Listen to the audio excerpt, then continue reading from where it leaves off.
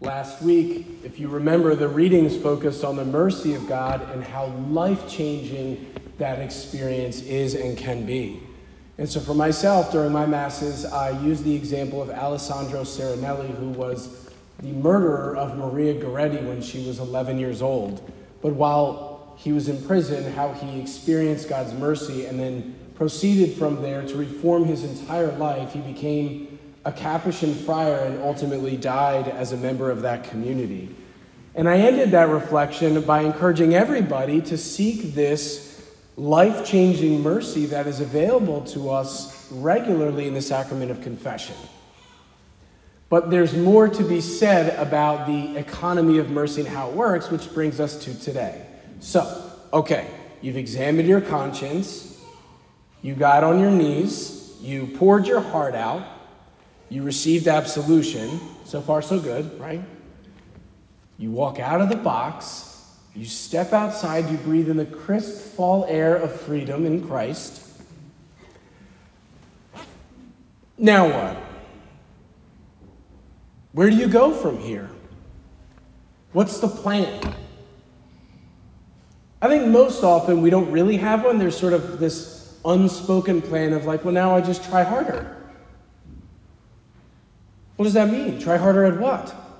Oh, I don't know. Being perfect. At what? I don't know. Everything. Okay, good luck. What does that mean? What does it mean to be perfect? How do you know that you're satisfying the intent for which this whole thing was meant? What I'm saying is we need to have a plan. We have to have something to aim at. Otherwise, we have no idea if the purpose of that mercy has ever been realized. Because I suggest to you today that God actually has a plan in that moment. You know, when God frees the Israelites from Egypt and he strips them of their bonds, he doesn't send them out in the desert and say, okay, here's $20 and I wish you the best of luck. He sends them out for a reason. He says to them to go out because he wants them to enter into a covenant with himself expressed in worship, a worship that he very carefully articulates. It's very specific. And so the point I want to make to you today is if God's mercy is to change our lives, which is what I said last week, then we need to know what our lives are meant to change into. And for St. Paul, the answer was very clear and also very simple. The answer is Jesus Christ. So when Paul is writing to the Philippians, which is what we heard in our second reading today, you'll notice that he's encouraging them by pointing to the example of Jesus Christ, who, in his mercy and out of love for them, forsook the glory owed to him as God, and he entirely emptied himself, taking on the form of a slave, which is a human being. And he does this with a humility that is so deep, a love so comprehensive, that he doesn't just become man. He marches himself up the hill of Calvary, he climbs up on that cross, and he dies. Not for people who deserve it, but for people who don't. And so St. Paul says to the Philippians, who have benefited from this kind of love, that now they are to go out and to love God and to love neighbor in the same way. So he says, do nothing out of selfishness or vanity. Regard others as more important than yourselves. And then he keeps going on. And he's able to say this because he's doing it himself. Remember, Paul in his youth was smart, handsome, zealous, rich in potential. He trained under the greatest rabbi of his time, and in fact, even in Jewish commentaries today, one of the greatest rabbis of all time. And he was respected by all in the community for his flawless observance of the law. This guy was all-American, we would say today. He's a superstar. And then what happened? You know, he's riding on his way to Damascus and he encounters Christ there. And in that encounter, the work of mercy starts to happen. He instantly sees the wretchedness of his own soul and it rips him apart from the inside out. While at the same time, not abandoned into his pain, Christ extends mercy to him and healing. And this experience was so transformative that what is he doing now by the time he's writing the Philippians? Is he esteemed by all? No, he's writing from a prison cell. The dignity of his office is totally stripped. The social respect that he used to enjoy is evaporated.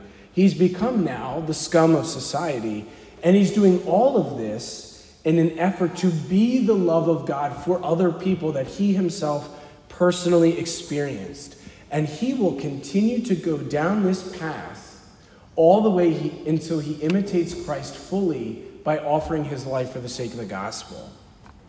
And it's that man who today is writing to the Philippians and encouraging them and all of us to do the same, because that is the fruit for which God's mercy aims. To be more specific, it aims to make us like himself.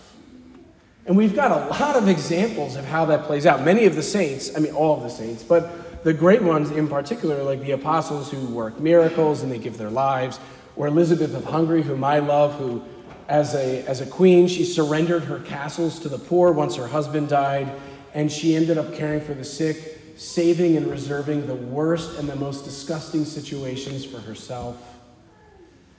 But let's be honest. How many of you are going to walk out of the box of confession and surrender a castle? I wouldn't even give it a room in my rectory.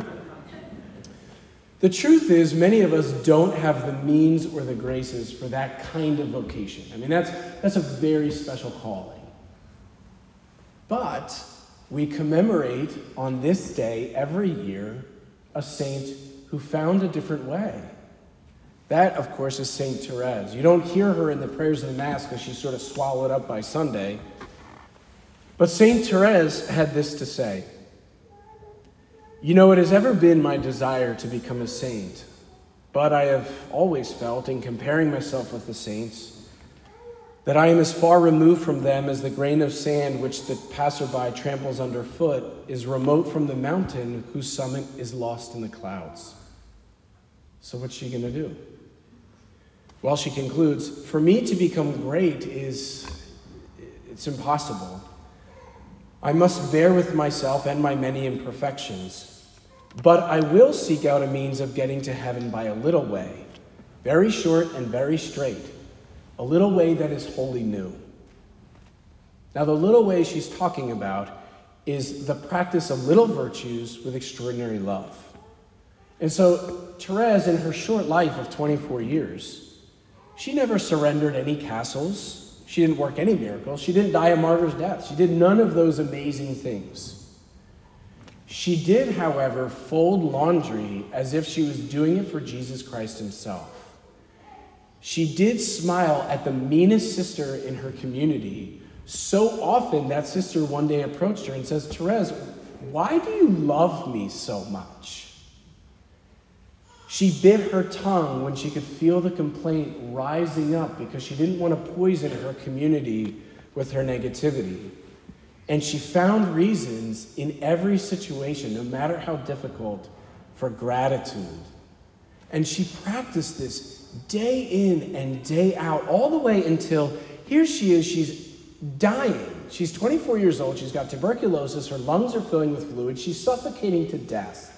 Her body is so emaciated, her hip bones are sticking out like elbows, and she's incredibly thirsty. So she says to the sister who's doing the death watch for her, "Could you get me a glass of water?"